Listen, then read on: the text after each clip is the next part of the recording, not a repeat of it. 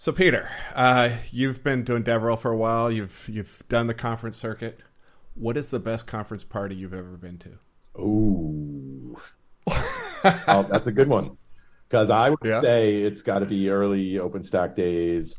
It's probably let me see, what was the one in where they had the Zoot Suit band, like I remember that. Yeah, the Piston party, and the night before they had the Nebula had thrown a party where it was like some S&M circus, just insane. I think that was the good old days. I think that was like because my first. That was my second OpenStack summit at that time. I think it was the San Francisco summit, and then the second one was in San Diego, and both of those had great parties. All those startups spending all their monies on parties. Yeah, and I can't remember. I think it was San Diego was the one that had the one with the like Zoot Suit band and all that stuff, which was really good. Which they gave out the best T-shirts, which I still have it, which was, what the F cloud K is OpenStack. And I used to wear that all the time when I was in Redmond back in my Microsoft days working on OpenStack, walking through the hallways. It was great. Did you go to the OpenStack Paris Summit? Oh, yeah. I spent 9 days in Paris for that one, man. That was a great one. Did you go to the... HP's the Circus Museum one? Yes, I believe so. Yeah, that was a wild party. I think I have to be honest. I can't remember.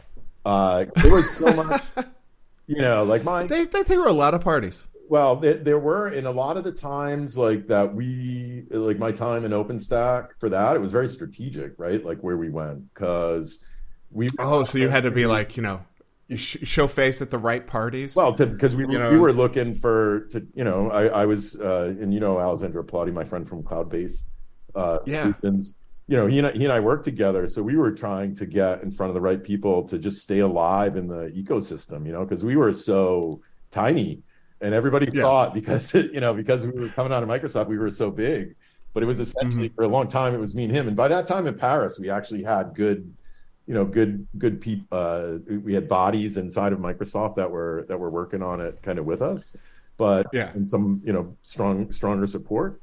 But like from early on, so it was always very strategic, trying to figure out what to do next, how to stay alive another 6 months till the next open. So the strategic party attendance. To go meet people like No, I absolutely know. You're like, there's a party, and like, well, there's also this other party. Who's more? I need to meet with this partner there, and I mean that's one of those. I had dinner with Shuttleworth during the Paris summit, so. Oh, did you go to the lunch? They threw a party at the Orsay, right? The museum. I don't remember. I don't know. Yeah, I didn't go to it because it was scheduled against somebody else. It might have been against the HPE Circus party, and Canonical threw a party at the Musée d'Orsay, and so this fancy art museum in Paris, and then meanwhile down the street, they had I think I heard HPE spent $150,000 on that party. Oh, some of those I'm not surprised. Some of those were freaking insane back then. Yeah, like if you so from it, like it was like Wild West, right? Like because the thing I was mentioning to you before when we were talking before we started was 2 months from now it'll be I think 12 years from when we first met. Yeah. And I was thinking, I was like, holy crap, that's a long time ago, in terms of tech cycles. And when you think of the cycles of OpenStack that we saw, right? Like, because it was it was fast. It was fast. A year felt like 2 years, you know what I mean? Because of the conferences, right? And the sprints in between. And it was crazy. Survive. Can you, retain enough information long enough to know what's going on to make another round? And in terms of what, where I was working on, Hyper-V, nobody thought we were serious until we made them look foolish. And then they knew we were, they're like, oh, I remember at one conference coming up, they saw we had a open compute rack running all Windows with OpenStack. And they're like, is this for real? They're like, exactly, isn't a toy. Exactly. Well, yeah. So let me go ahead and introduce you. I'm Peter. You want to go ahead and introduce yourself? I'm Peter Pouliot. I work in developer advocacy at Ampere Computing. Yeah. I've been working in open source, in and out open source for I think it's like 20, almost 20. Well, and when we first met, I think you were working for Novell. Is that correct? Yes, I was actually. I was working for Novell/SUSE back then. Yep. Right. Yeah, and so that's where I got my OpenStack start. Was stumbling upon. So I worked in a lab. That was I was part of one of the first teams that worked on open source inside of Microsoft as an outside partner, and we worked on essentially back then on because this is the birth of what I would call open source virtualization, right? So we were working, and even VMware was the only thing in town at that point in time, and this was pre ESX, like we're talking GSX. It's like 2006. Okay, wow. So yeah. So when I started in that lab, we were doing Hyper-V. Wasn't part of Windows yet, but we were doing the stuff for Hyper-V, and Zen. We were using Zen because KVM didn't exist yet, and we would also do stuff on just to verify stuff. But we essentially worked on the paravirtualized driver stack for essentially enabling Hyper-V on Linux on Hyper-V, and then Windows at that time on Zen. For what and eventually shipped with SUSE Linux Enterprise. So because I technically at that period of time, I was working more with the SLES stuff during my that was the second half of my run with Novell. Yeah, and so did you come? I mean, you'd been at Novell and Symbian before that. Were you like a Windows person who came to Linux, or were you always like a Unix guy? No, I was a philosophy undergrad who who got out of college and get a job. Just happened to get a job at a software company. They ended up sending me to like trade school. To the guy who owned the company liked me, and I went to it was Boston University's Corporate Education Center. And I did a MCSE program, and that was my foray to like tech, right? I had a Mac through college, but had a AT&T computer prior to that. But I don't remember the model number. I wasn't really into computing until I started playing with the Mac, and then once I decided, once I got into it. Which was essentially around the birth of like Windows NT. They sent me to do an MCSE program. So I did, in my first run, it was like 9 certifications, but it was the classes for a lot of those were Microsoft official curriculum classes that were taught by someone from Boston University. And Boston University would fill in the spaces with a lot of the stuff. So my technical education was like a trade school. Doing that. And I took all the certifications for all, like I would take the class, go take the certification, so I essentially got out of that with like an MCSE plus I, and then which is like a certified systems engineer. And at that time I was doing tech support for a software company, and they basically made application that was pretty dominant in the mutual fund industry, right, for doing mutual fund compliance. So it was NetWare based with it was like Advantage database server with and I remember I snuck and installed Windows NT because I was taking the class. I'm like, well, screw it, I'm going to run NT at work. So I installed NT on my work desktop without telling anything. Yeah. And then, to get the application stuff, you have to tune like the 32-bit subsystem and the 64-bit subsystem. Oh, so I would sit there and play with this stuff all day.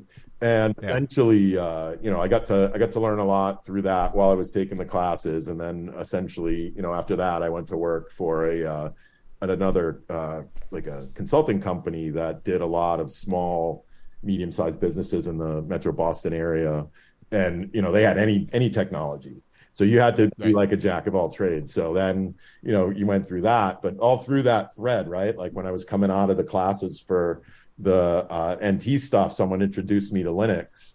And I said, well, I want to learn how to build like firewalls. I want to do all that. I think I need to do that on, Linux. How do I learn that stuff? So someone introduced me to Linux. I started playing with Linux, got like shunned for asking questions, and was like moved to OpenBSD.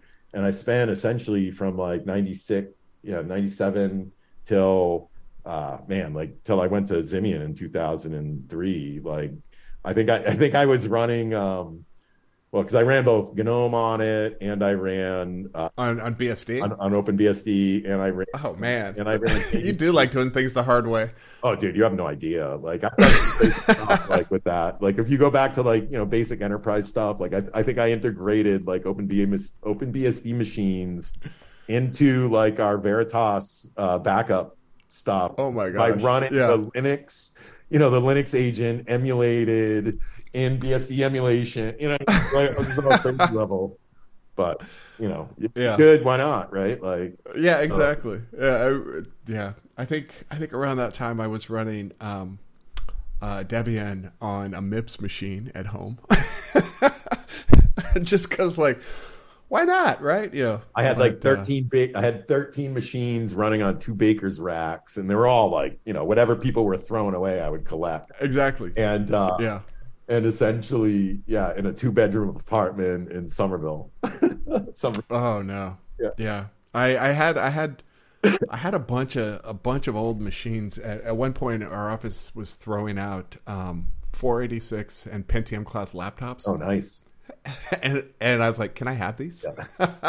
So I remember you have a laptop fetish because of all you. I still do. So at the time I built I obviously built a Beowulf cluster, and I learned some MPI, and I was holding them together with Legos, and that.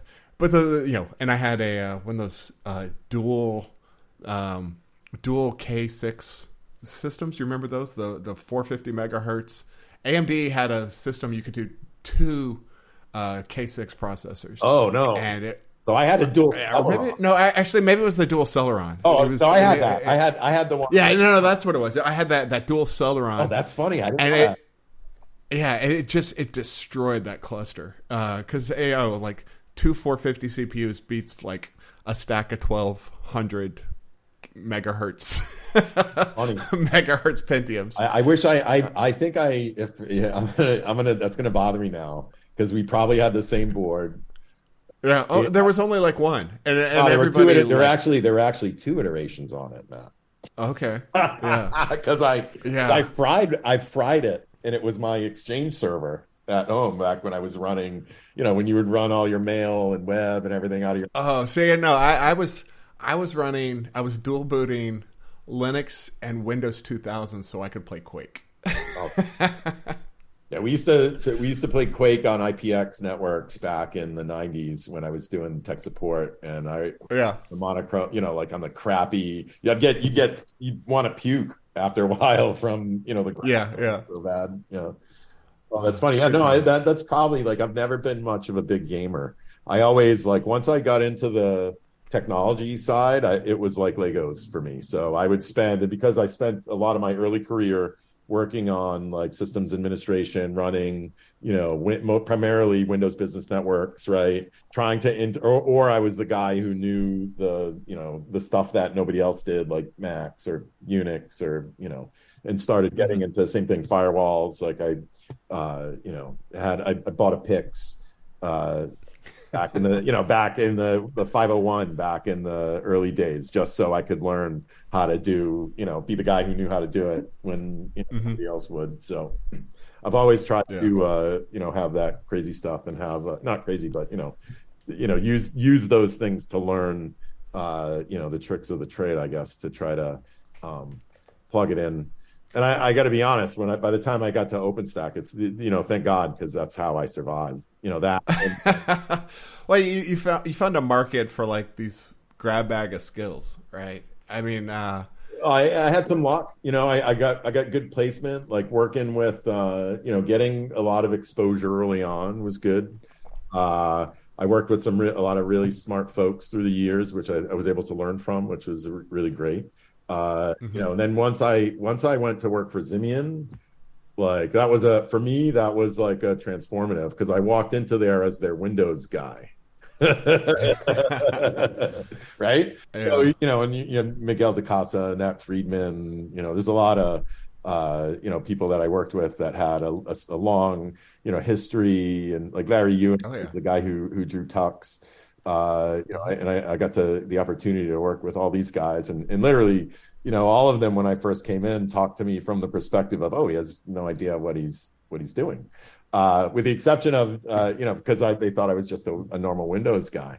But the whole reason I got hired was because I got to work with Dan Winship on, he's at Red Hat now, on working on some part of the Kubernetes stack.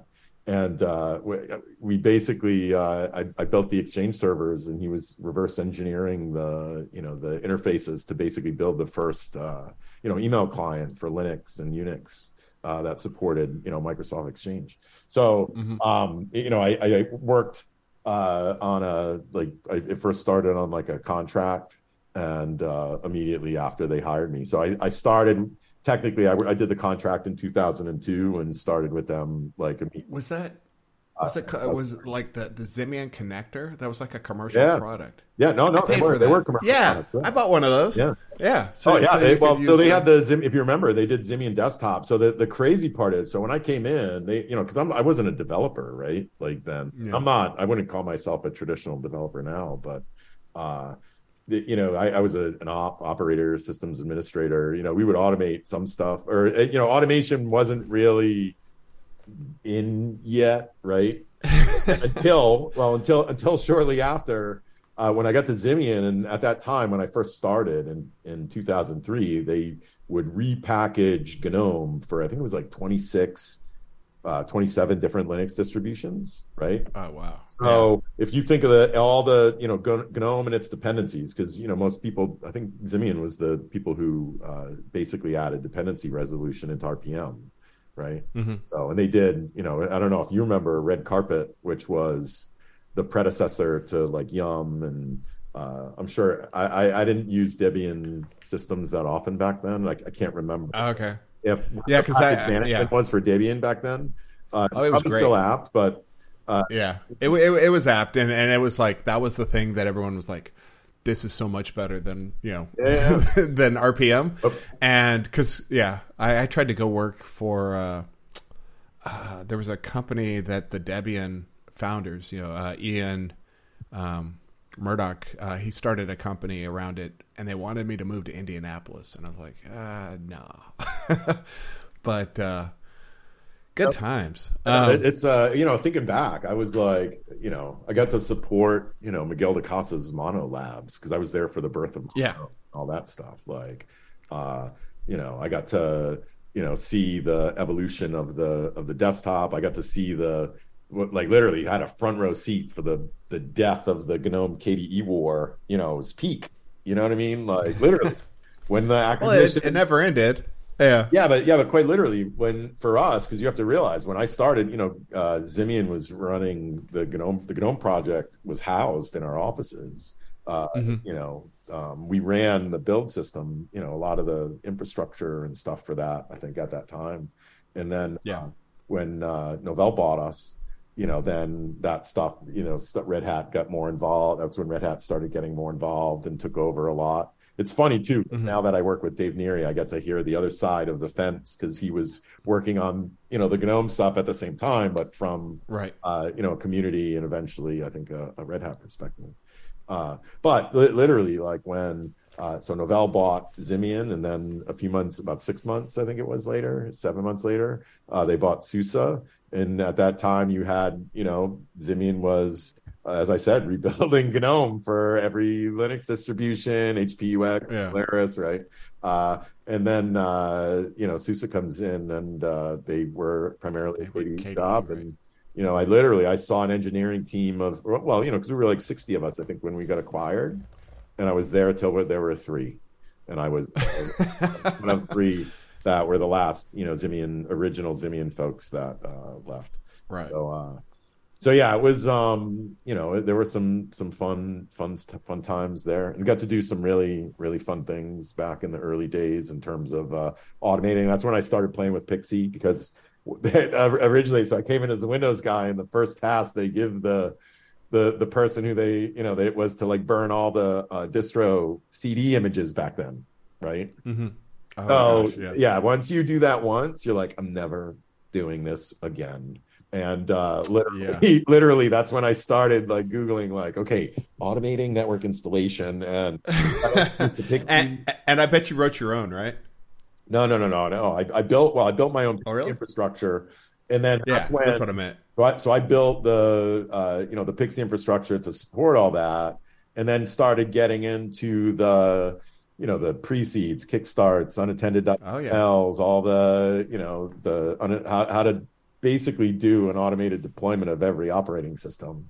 And then I did that. I took that system, and essentially it evolved over 10 years, my 9 years at Novell, to the point by the time I got to Microsoft and had to support running the OpenStack CI in the environment that I was in, the first thing I did was puppetize the automation of deploying the Pixie infrastructure. So that way, because back then, inside the Microsoft labs, they were all hidden behind these proxies, caches, and stuff, and they would get stale. So if you were mid-installation, and all of a sudden you're getting failures on packages because the signature, you're getting signature mismatch and stuff like that, right?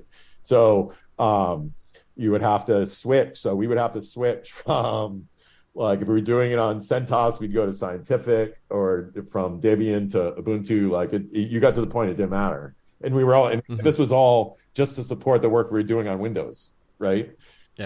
So it was, And once I had it automated, like, we got to the point, like, my failure, because we had 700 machines in that lab. Oh wow. 200, about 230 switches, firewall infrastructure across 2 sites.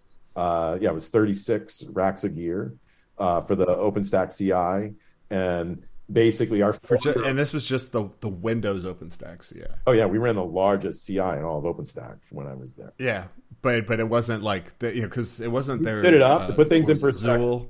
No, this was Zool. This was Jenkins days. So I remember we stood it up because we had a deadline. They were gonna, the reason I got hired by Microsoft was because the original code for Hyper-V got thrown out.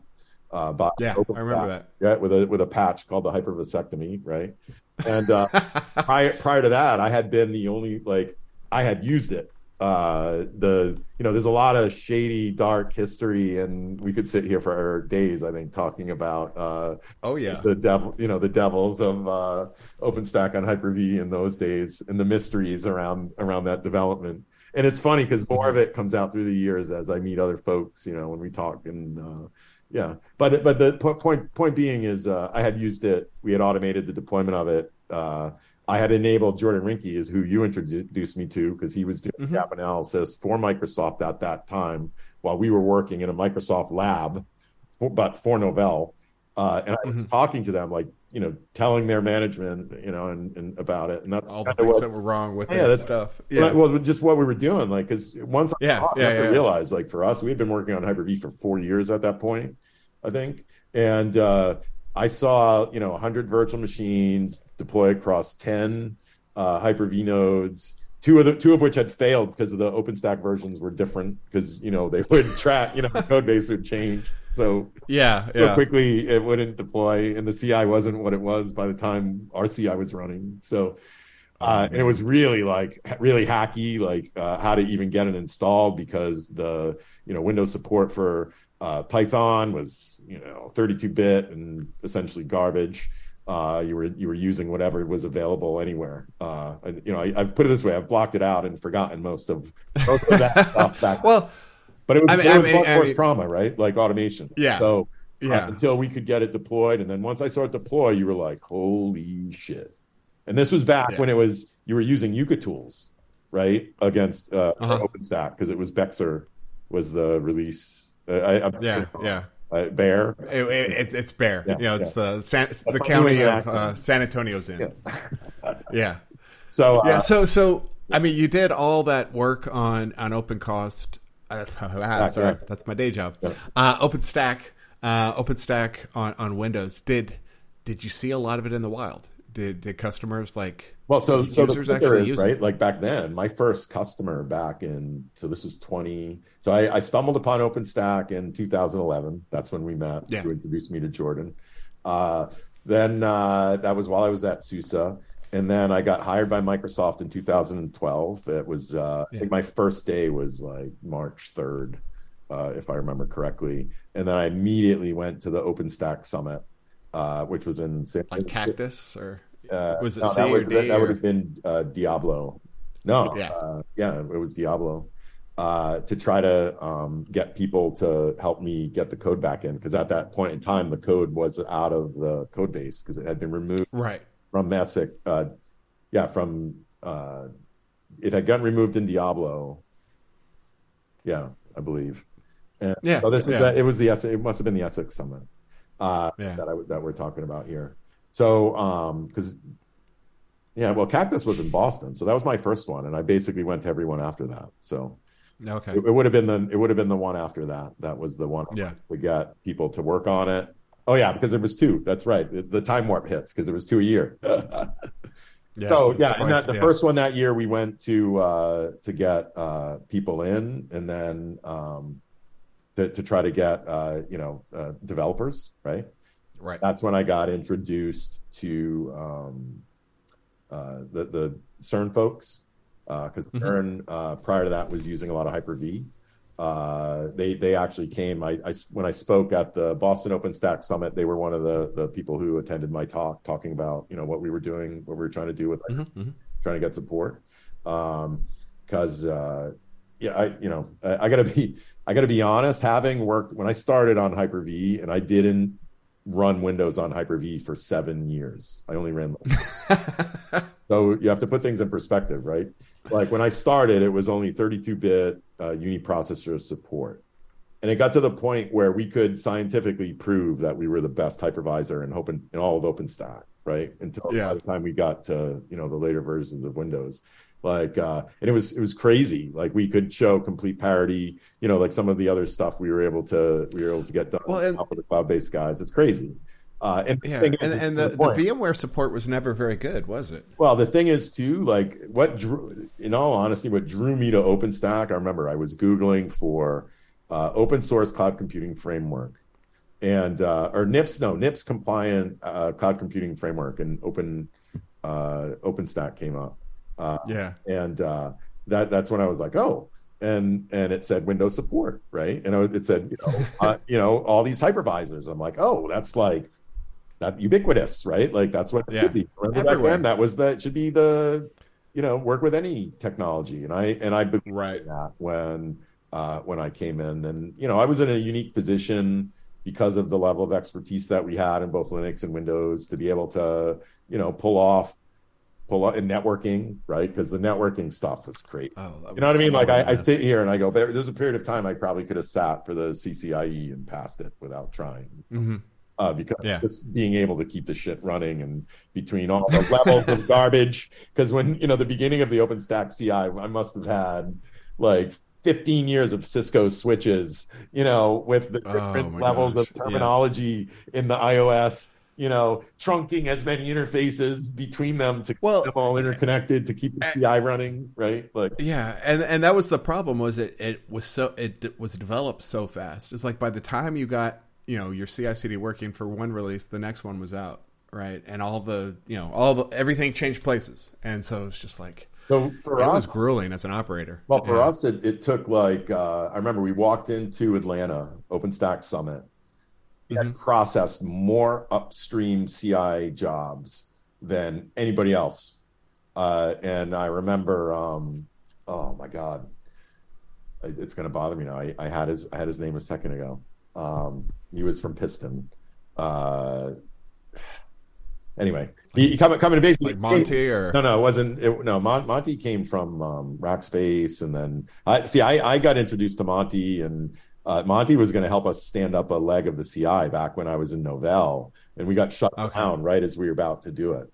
And then that's when I basically they closed down our part of the lab. I went back to the headquarters that were in like Waltham, Massachusetts. I was in Cambridge, Massachusetts at the time. And actually right in the Nerd Center, which is what they call it. It's Microsoft offices right near right next to MIT. Yeah, right next to MIT Sloan. Yeah. And, our lab was in that, and they decided to, once they decided to shut it down, they pulled us back to the Waltham offices that Novell had, and then left us there till we just sat there until we got laid off after the end of the year. It was pretty. Yeah, it was funny because we had it's funny. I look back now, like the amount of energy we put in, because I had a friend, Alex Lehman, who was with me in that lab, and he had done some of the stuff too, and he's over at RSA now. But I think back and I'm like, the amount of energy I put in to both try to get the CI in there, and because there was like equipment that was supposed to be coming in from Dell, and like and there's some crazy stuff that we achieved with Hyper-V. Like IBM's first hypervisor that they supported in a product with OpenStack was Hyper-V. This was like back in the early days of OpenStack. Yeah. But the thing is it's like, I look at it for me, for OpenStack, they needed to have Microsoft there. I would have loved to see it take off because I really, I guess going back, you're asking about customers, right? So my first customer was CERN. CERN was using Hyper-V and OpenStack for years prior to transitioning to full KVM. In the last it's probably, I don't know, 3 years, 4 years maybe. Yeah, I've been out of it. I've been out of it, so I pulled the plug on. It might even be longer than that. And I know the cloud-based guys, like I don't know how much more, because I know they had a couple active deployments, but they do a lot of OpenStack on Linux still too, and all that sort of stuff. So the majority of the deployments are that. People, even I tried to get one deployed at Rakuten when I was at Rakuten, and they were this close, and then changed their mind at the end, and it was. A lot of it was because of I think the licensing costs. They were afraid of licensing the Hyper-V. Yeah. I mean, I worked with Rakuten. They were a customer, and they had a CTO who went through like a purging of the vendors, where they were like, was it Tarrier? Like a dozen? Yeah. I worked there under Tarrier during my time. So exactly, and there were like 12 vendors, and then there were 2, and like we made the cut, and VMware made the cut, and everyone else was like, if there was an open source alternative to what you did, they put effort into replacing you. Yeah, Rakuten was weird, man. Like there were great people there. It was funny because when I gave my notice to come to Ampere, they my boss at the time, he was like, yeah, I'm not surprised. He's like, you're a little too soon for us, because coming out of OpenStack, where it was like nonstop crazy trying to survive, going into that, they have a way different. It was funny, they were very similar to Microsoft, to my time at Microsoft, in terms of the adversity, the ideas and the concepts of private cloud, and using open source, using OpenStack, which, at that time, man, let's be real, it was the de facto standard, right? It still is. Yeah. You want to build a cloud infrastructure, you're going to use open. Well, and they're the sort of vendor it actually makes sense, right? I mean, they're, they're a retailer, so they're not going to use AWS. They had a little bit. Well, they ended up using it anyway when they did their. Well, yeah, but they weren't happy about it. It's like when Target was on AWS. One, I got them to deploy one in one of their data centers too, that they use for some of the businesses. But Rakuten's huge too. Like, they had a lot of challenges, that I saw in my time there, because they grew through the years, acquiring all these companies with cultures, and and so they're very siloed. And like I worked for one of the first departments that were, trying to integrate from a technology perspective across, the Rakuten industries, right? Like the technological services that were provided, and there was a lot of adversity because of those, silos and stuff. So. Not to mention, just the challenge of being working for a Japanese company, right? Like, yeah. Well, I mean, and my experience was going and visiting them in Tokyo, and you went to Red House? Yeah, Red House, and I mean but they're still English first, and like unlike a lot of other shops in Japan, like they were willing to take on a lot of new tech. They weren't waiting for the Japanese translation. Yeah, no. So they did. My experience was, they did use a lot of open source. The thing is so I remember, to go back a little bit, I remember sitting in a Fidelity office with you back in the early days of OpenStack, talking about literally like deploying from source, trying to keep up with like Rob Hirschfeld and those guys, talking about trying to, stay as close to trunk in terms of reducing the distance, between the update, right? Like just so you can, be as close to the change as possible, right? And there's something to be, I have to be honest, in my lifetime of operating infrastructure, it becomes more and more necessary, right? Like, yeah. And I both know that.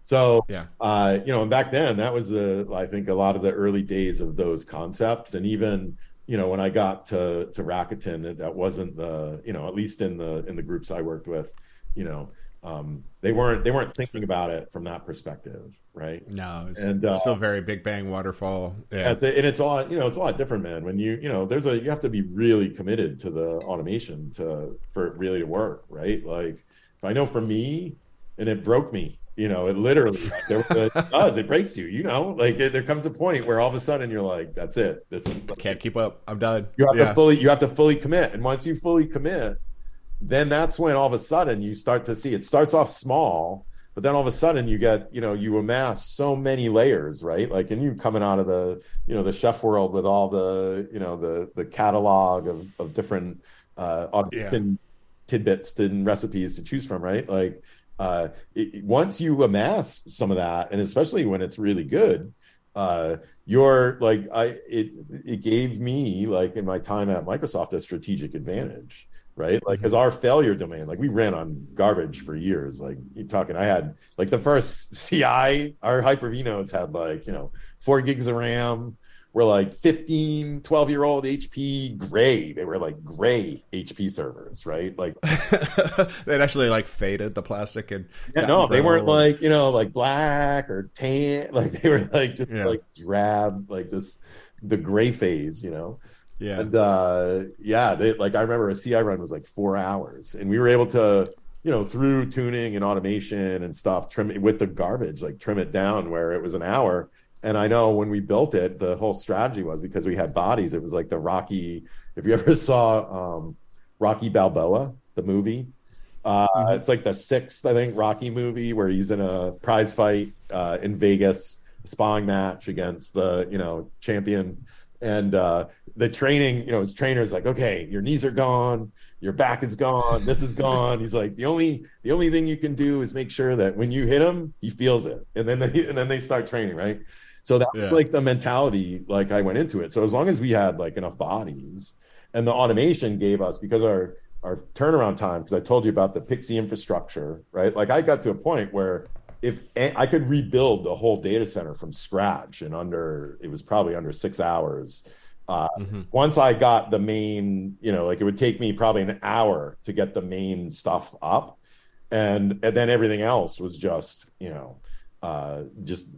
installing OSs and waiting, right?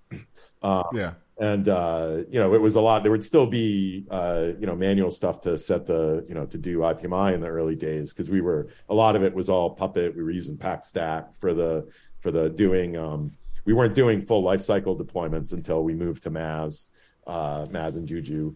But it was it was, like just thinking about it, but like when stuff would fail, it was like, okay, next body, like we changed essentially the strategy at that time was, if you ever used Puppet, it was very DNS bound. So I had some YAML files that were like 18,000 lines of YAML that mapped every single MAC address to an IP address for every interface, painful, every machine and every rack. The thing is, it got to the point though, because it was so tight, you knew as soon as an interface was plugged into the wrong port, and it allowed that, like we were able to give infrastructure to other teams temporarily inside of Microsoft. Like we were able to do some early stuff with like Azure Stack, on-prem Microsoft appliance, and deploying that back in the really, really early days of its days. To showcase, because we, with the OpenStack stuff, because we had full OpenStack deployment on Windows technologies going back to the Folsom. I think it was when we got the call back in Folsom, we walked in with a full OpenStack deployment with completely on Windows, which at that time I couldn't tell inside of Microsoft, because I probably would have gotten fired.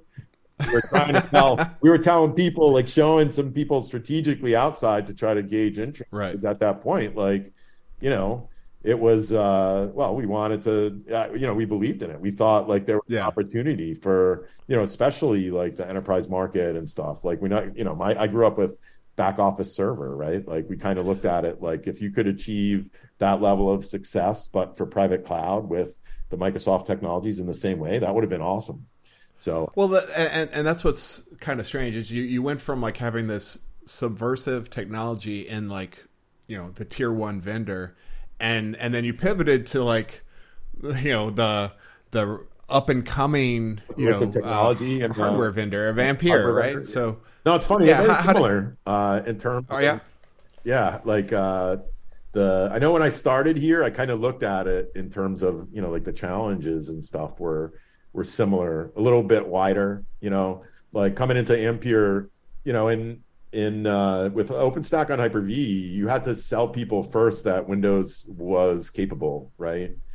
And then we would because you have to realize, like we worked with CERN, like we would have to go in, and it was like every time we go to Redmond, it was like a dissertation defense as to why are you doing this, and show your data, So we would have all the the different rally tests and all that stuff to come and show where we stand and all that sort of stuff. But and we would literally we could probably do it. I don't know if the Hyper-V stuff still works. You could plug still plug OpenStack into Hyper-V and it would still perform. Well, that's what I was going to ask. Still perform better than Linux. Is it still up? Is it still there? So last time I talked to Alessandro, they said they were getting ready to start depreciating it because there wasn't the uptake. And it's sad too, because we literally, like, I look at put a lot of effort. Working with those guys. I got to work with the people who are the best in OpenStack in the industry. And it's such a small, little team. Most people don't know it. Like when Rakuten, and you hear the stories, right? Like I hear when so-and-so's having a deployment problem, and then, because I got really well connected in OpenStack, got to know lots of people in the industry because I stuck out like a sore thumb being at Microsoft, right? Like, so, you hear the stuff, and you once you connect the dots and you get them in touch with those guys, it always gets resolved. So, the level of skill that the cloud-based folks that I worked with had, I look now like they're my brothers in arms, right? Like my war buddy. Yeah, I'll never. Every time I see Alessandro, like it's like seeing my brother Tavi and even the rest of the team, because it was like my surrogate team, right? Like because I was alone at Microsoft on OpenStack for 3.5 years before they gave me help. So it was and once they did, they a bunch of them were there really quick, and then they went to work on the Azure Stack CI, and I think some of them are still there doing it. So now you're over at Ampere. It's a different game. You're out of OpenStack, it's still the open compute land, right? I mean, Yeah, so are I'm they still, it's pretty funny, yeah, involved in that? I still get to get to play in open compute, get to play a little bit in OpenStack while I'm here. Obviously, I get to play a lot with the different cloud provider APIs because of, Mm-hmm. Ampere processors are in from a cloud provider perspective. So, obviously you get to take all the stuff you learned from those days and apply it. And then, I look at, like automating, when starting automating, you evolve over time, right? And now I automate more. It's not full data centers.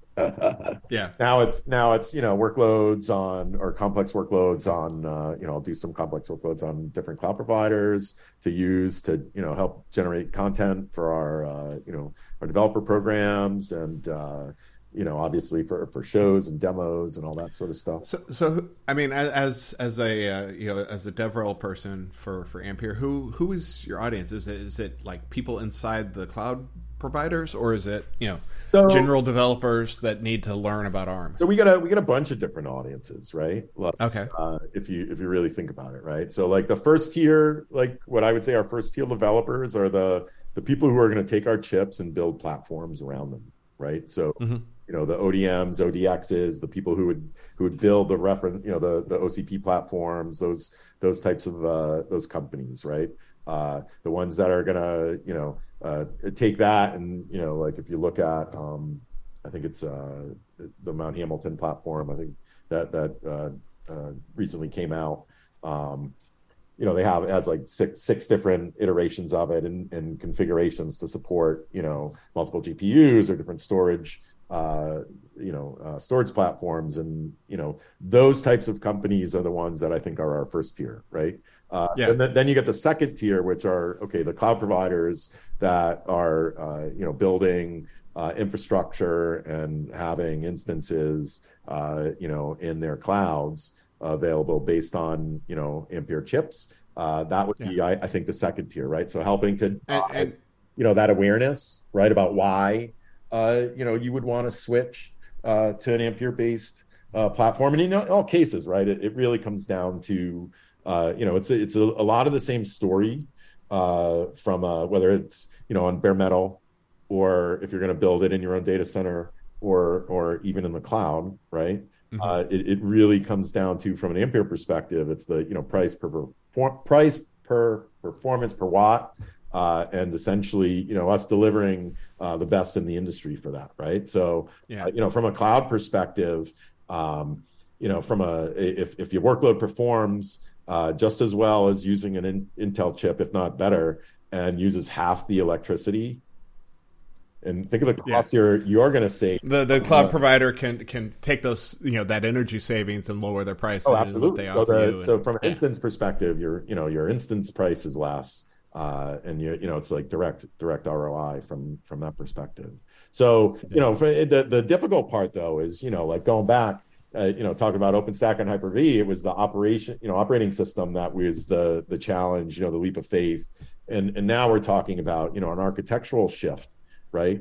But the thing is, as we were discussing, I think prior, talking about our unfortunate ARM device habits on our desks at home, there's the ARM ecosystem has been around a long time. There's been a lot of work done by ARM to build. We're riding on the backs. In terms of the software, the open source software ecosystem, I'd say it just works at this point. Yeah, in most cases it just works. Is it going to be fully optimized? It might not be. It might be.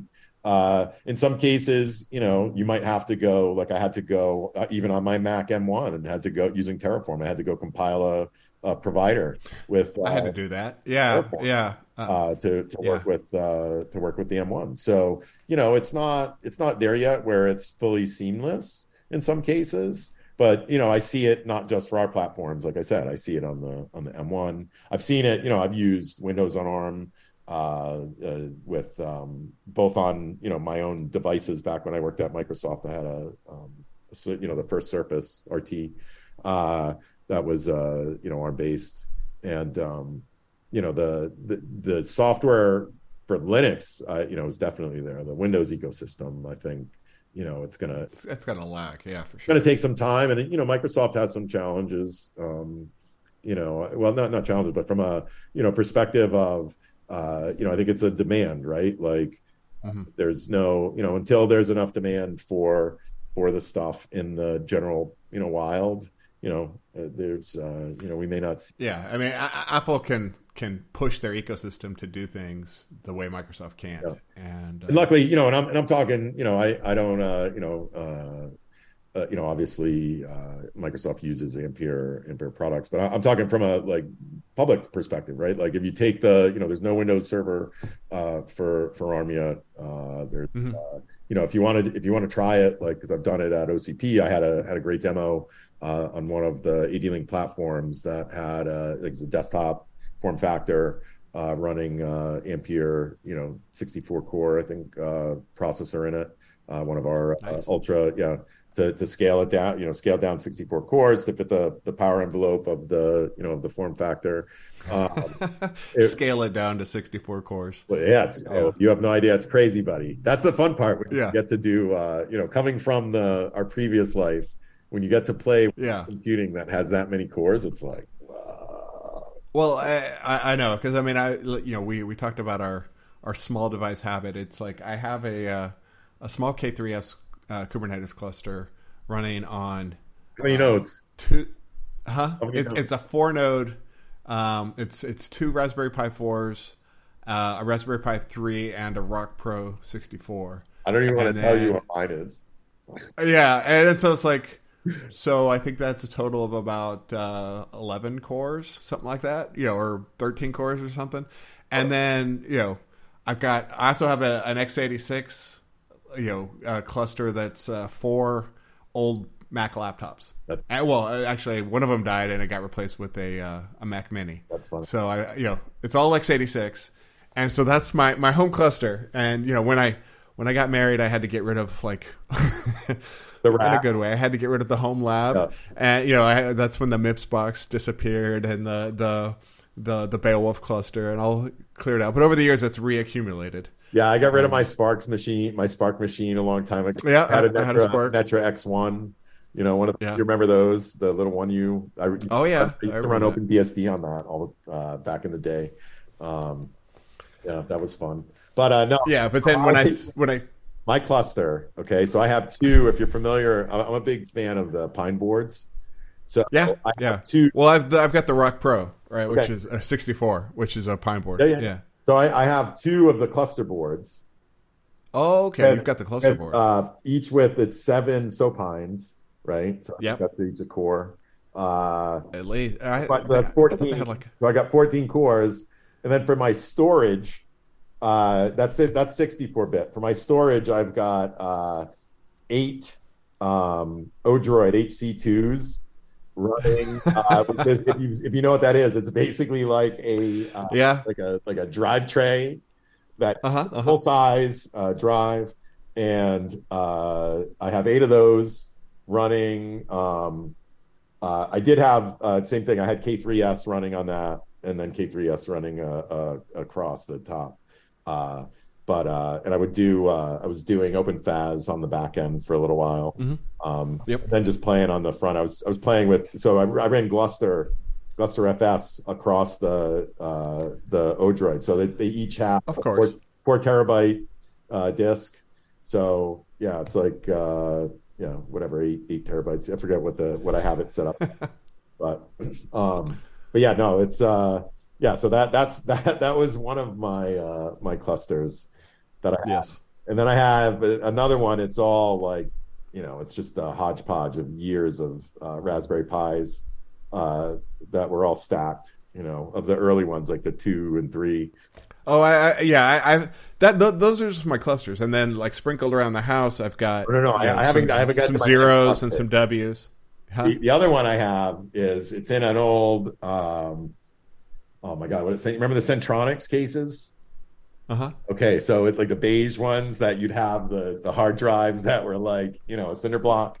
So it's in one of those. I've got 3 Raspberry Pi Model 3Bs with a Okay. cluster. I don't know. They have a Cluster Pi hat, or so I think that's the name of it, which has 4 Model Zeros plugged into that, and it acts like a control plane for like IPMI to boot them, and it does networking through the network interface because those don't have wire networking. So I have 3 of those stacked in the Centronics case, and they all have, I don't even know how many cores. I forget. Well, the zeros and the ones have 1 core, plus, and I think the other ones have 2.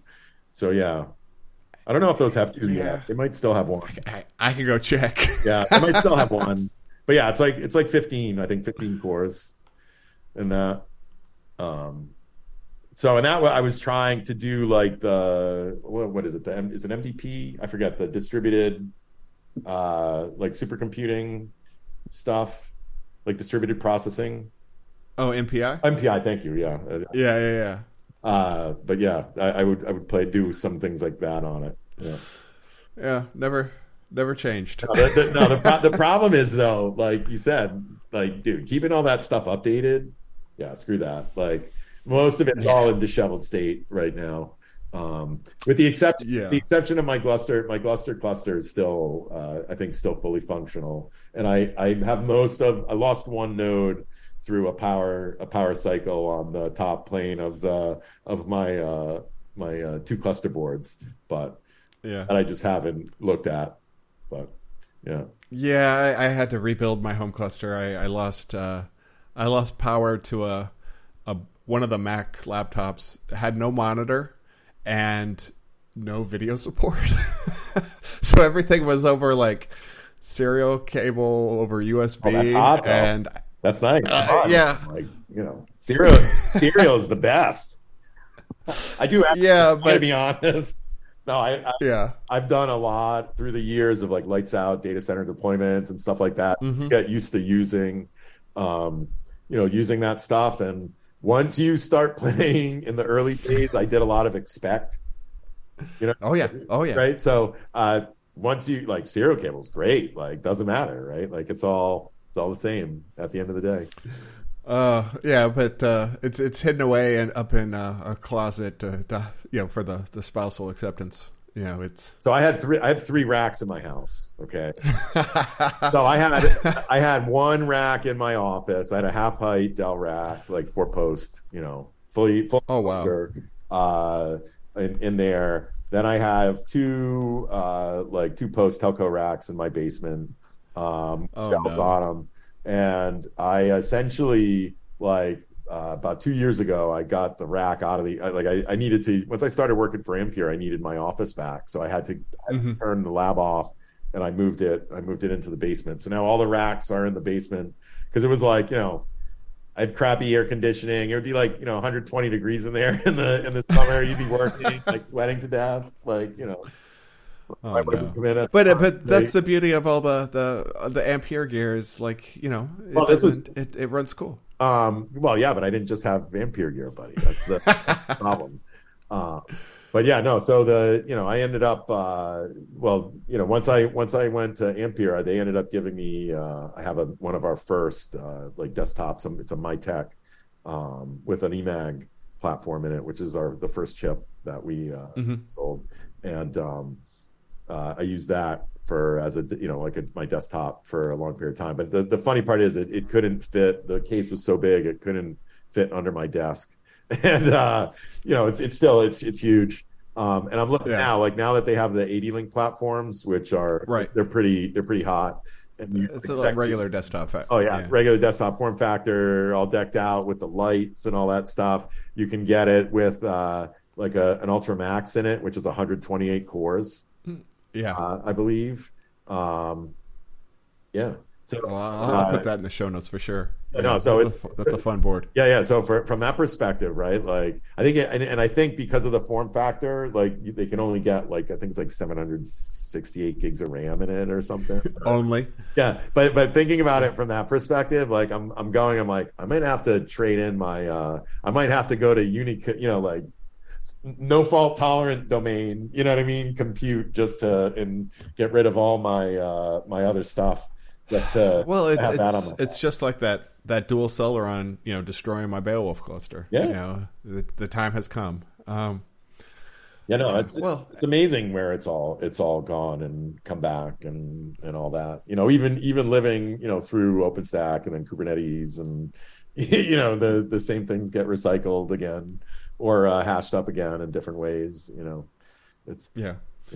So what's you've got your 128 core desktop. That's just one of the places you can find our chips in it. The rest are if you go to our website, we have a great solutions portal that you can go and see all the different combinations and permutations of platforms from the different platform vendors that work with us.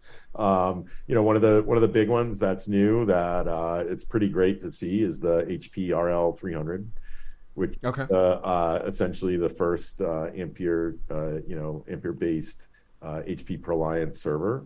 I got to spend a lot of time with the HP folks in the booth at Open Compute last November, which was great team over there. I've always been from my early days in the data centers in the 90s, back when they were compact servers. They made a high quality product. Like I've seen them sustain like severe shipping damage, and it was like you would just pull out and reseat everything, and it would boot right back up. Nice. Yeah.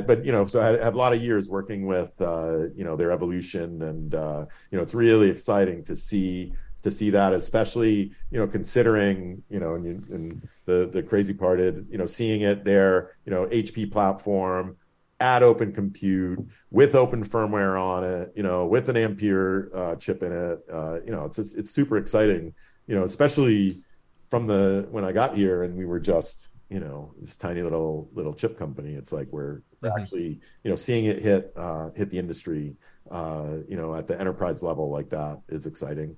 And then obviously last year we made it into the major the major cloud providers as their ARM instances, with Azure and GCE and as well as Oracle. So it's great. That's exciting to see this stuff actually in the wild and there.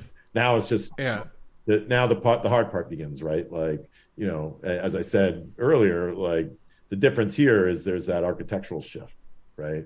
Like we have to remove that that barrier, that fear, or that give that confidence to make the leap of faith to transition architectures that they'll be able to do it. And luckily, like right now there's a lot of activity in the space, with what Amazon's done. So we're definitely not alone. But so, and as we were saying earlier, a lot of the Linux software just works, but it's to get even more confidence, it's that enterprise software, and that's going to take a little bit longer, but I think we're at the beginning of that that transition, right? Like well, I mean, I've definitely seen an uptick in, and I mean there've been all these like anecdotal stories, and now it's just kind of a steady drumbeat of like you don't get stories of like, well, we tried it and it didn't work. It's like we tried it and it worked for 90% of the stuff, and so we're super happy, and there's still that 10-20% that's left, but people are saving serious money. Well, I know, and you and I have been talking about, like, even just talking about the little Tinker devices that we use, right? Like we've been using that software for years now, right? Oh yeah. Like, and it's like when I think of, like, I can go and take, like you said, you can go and take your Raspberry Pis, your Odroids, your Pine boards, build your Kubernetes cluster, right? Now you know how to run a Kubernetes cluster. And you can go and take that, and if you want, you could do it on an Intel box, or you could do it on a some 250 core, right? Like 28 core, 80 core, and use half the electricity, right? Like and I know for me, like when I first got to Ampere, one of the coolest things was like I had gone to KubeCon, and we had one of our first platforms out there, and people would come up and you'd explain to them that, okay, you've used a Raspberry Pi, like take your fun experience with that, you understand it's like it's probably a different architecture, right? This is that computing architecture, but for server, right? Like that's and for me. So I mean, is the competition? I mean, when you think about the competition, is it actually Intel, or is it just the resistance to update? I mean, or not Intel, but the x86. Do you think about it like, oh, those x86 people are the competition, or it's just from my inertia? Is the competition? I'll talk about this from my personal perspective, right? Like, yeah, from an IT industry perspective, IT traditionally is about complacency. Right? You're absolutely right. Right? So literally, like, and I've worked at places where they're running Debian 2. I've worked at and it's like 20 years later. I've worked at places that were on the cutting edge, and I've worked at places that were in between, right? Like, so it there's levels of that complacency, right? So we all know the old phrases that we used to hear. Nobody got fired for buying Cisco, or those phrases. Right. There's a lot of that risk aversion. Yeah. Well, it might not even be risk aversion, but in bigger shops, we know people don't want to lose their bonus, right? Like they're not going to make a decision that might potentially. Well, yeah, I guess you're right. Complete risk aversion at the highest end.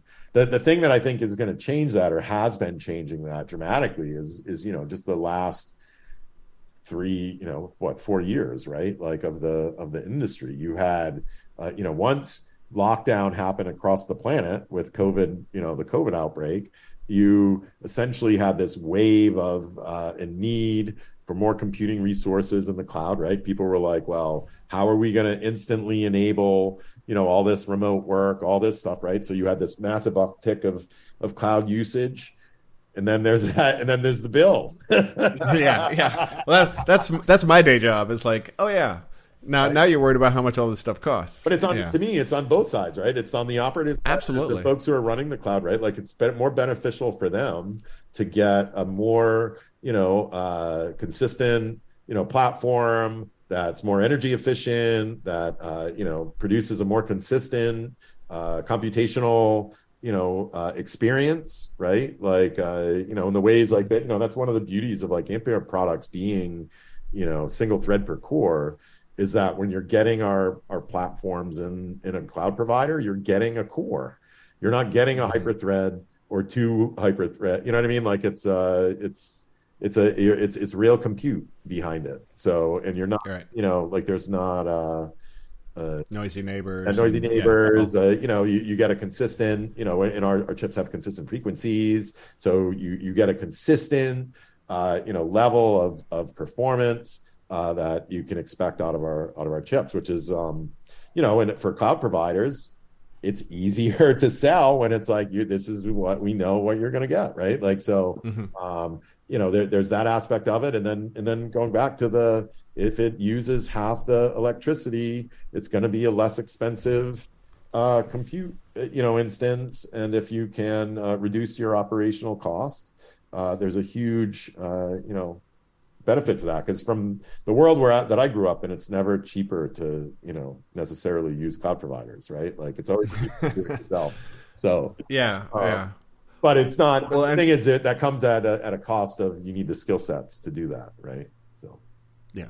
Well, and folks like yourself and various other evangelists are trying to grease the skids to help people make that transition. No, absolutely, and that's a lot of what, like, we recently had a launch of a developer site, developer.amperecomputing.com, that you can go to. That same thing. We started trying to build an educational resource and community-based resources to help us get some of that mind share in a central location. Right, to help customers, early adopters, people who are fans, like, because let's be real, like we said, we started out as fans of this stuff, and naturally, when you hear I can have it in a server, like there's that evolution. Well, when can I get it? When can I get it at Newegg? Right, that's the real goal. No, I don't know. Like, I'll have to. I'm not really sure, but we're not there yet. Break into that consumer market, right? Maybe someday. You can definitely get it at your cloud provider. I'm a big I'm a big fan of the Oracle Cloud free tier. Because you can go in and essentially for nothing they'll give you 4 cores, 24 gigs of RAM that you can carve up into 1 through 4 instances. So yeah, it's a good amount of compute to be able to play around. I use it to do a lot of my like Terraform development on, and then I'll take that and use it in use what I developed there on cloud providers to save me a little cost of being able to do that. And it's surprisingly, being the younger of the cloud providers, they've had it's coming out of OpenStack. I was spoiled. Unfortunately, I've never used Amazon. I've used a bunch of Azure, a bunch of GCE. But much like I stopped using Amazon and VMware when I started working on OpenStack. So wow, that was part of the blood, right?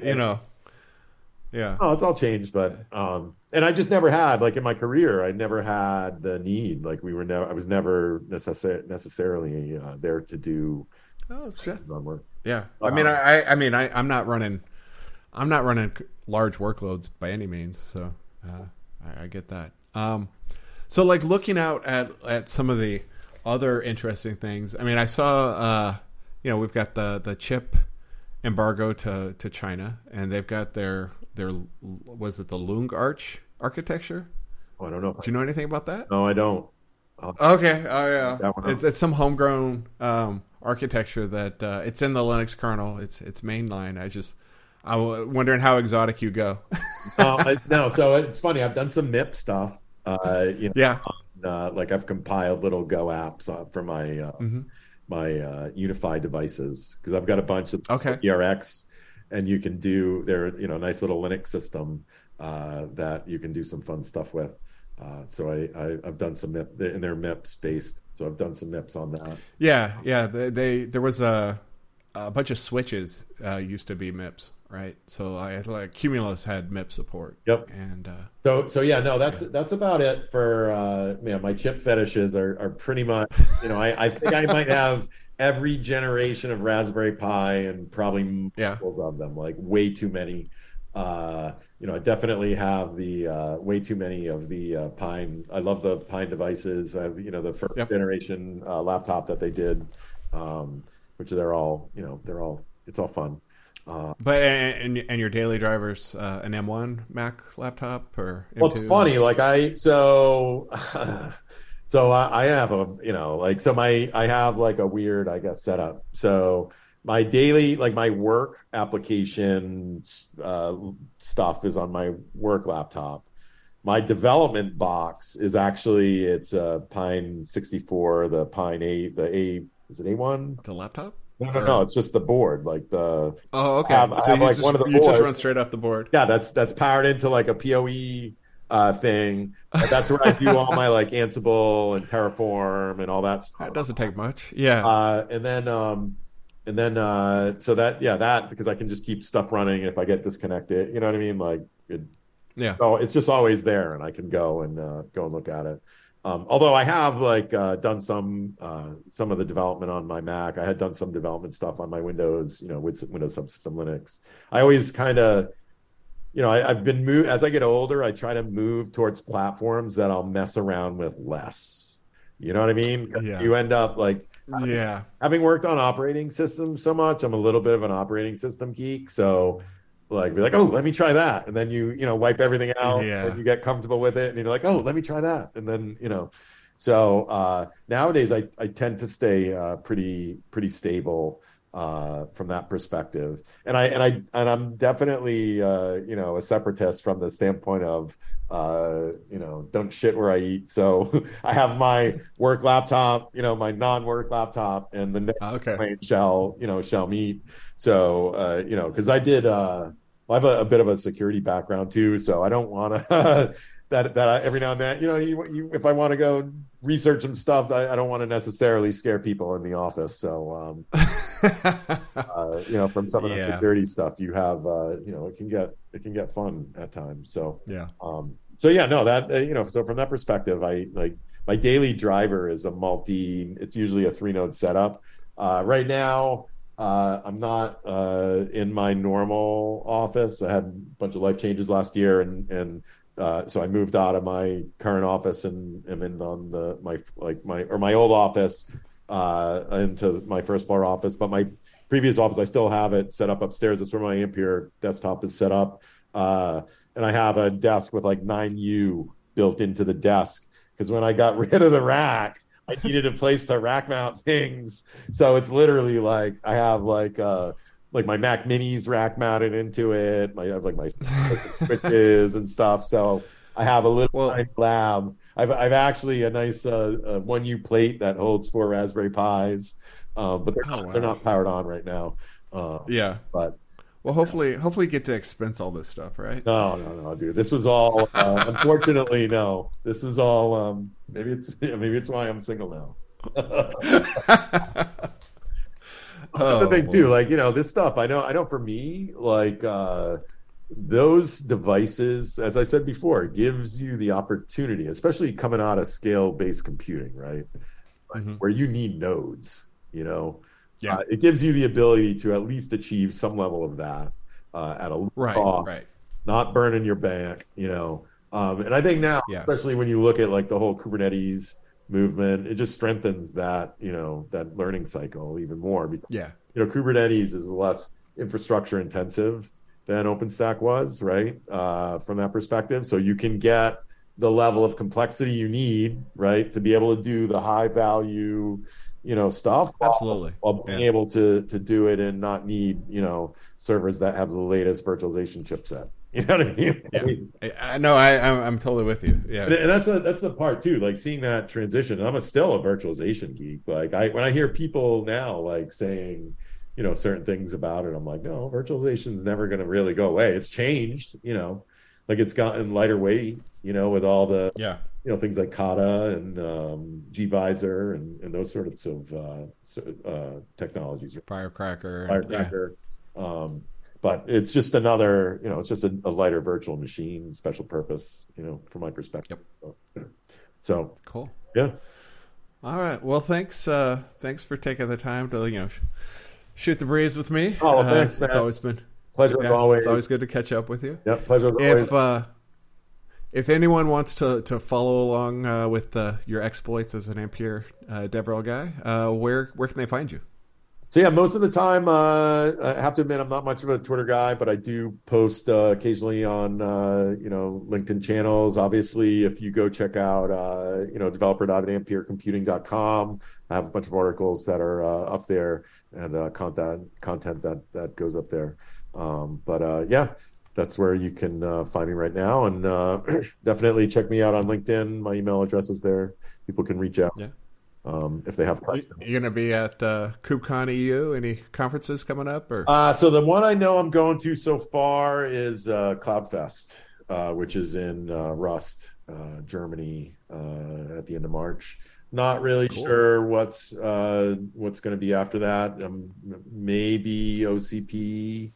I'm hoping both of them this year. Have to admit, I really enjoy I learn a lot at the OCP, conferences. It's most people don't realize that level of computing, like I went to a few of those. They're fun events, even though it wasn't my world. It was fun to be a tourist. It's funny. Most of the stuff that I get to do, which is fun, is I get to go the last few years I've gotten to basically have set up in the experience center.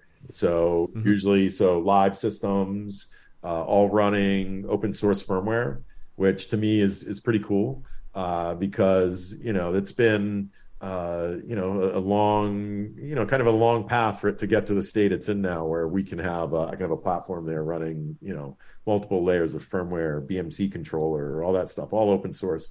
So it's really cool to see that, and especially see it on our platform. So I've got to do that and really start to appreciate it as I learn more about the hardware industry coming into it as a software guy. But cool beans. Well, thanks a lot for coming on. Hey, thanks. And talk to you again soon. Talk to you soon. Bye now. If you haven't listened to our podcast before, like, it's not going to be formal.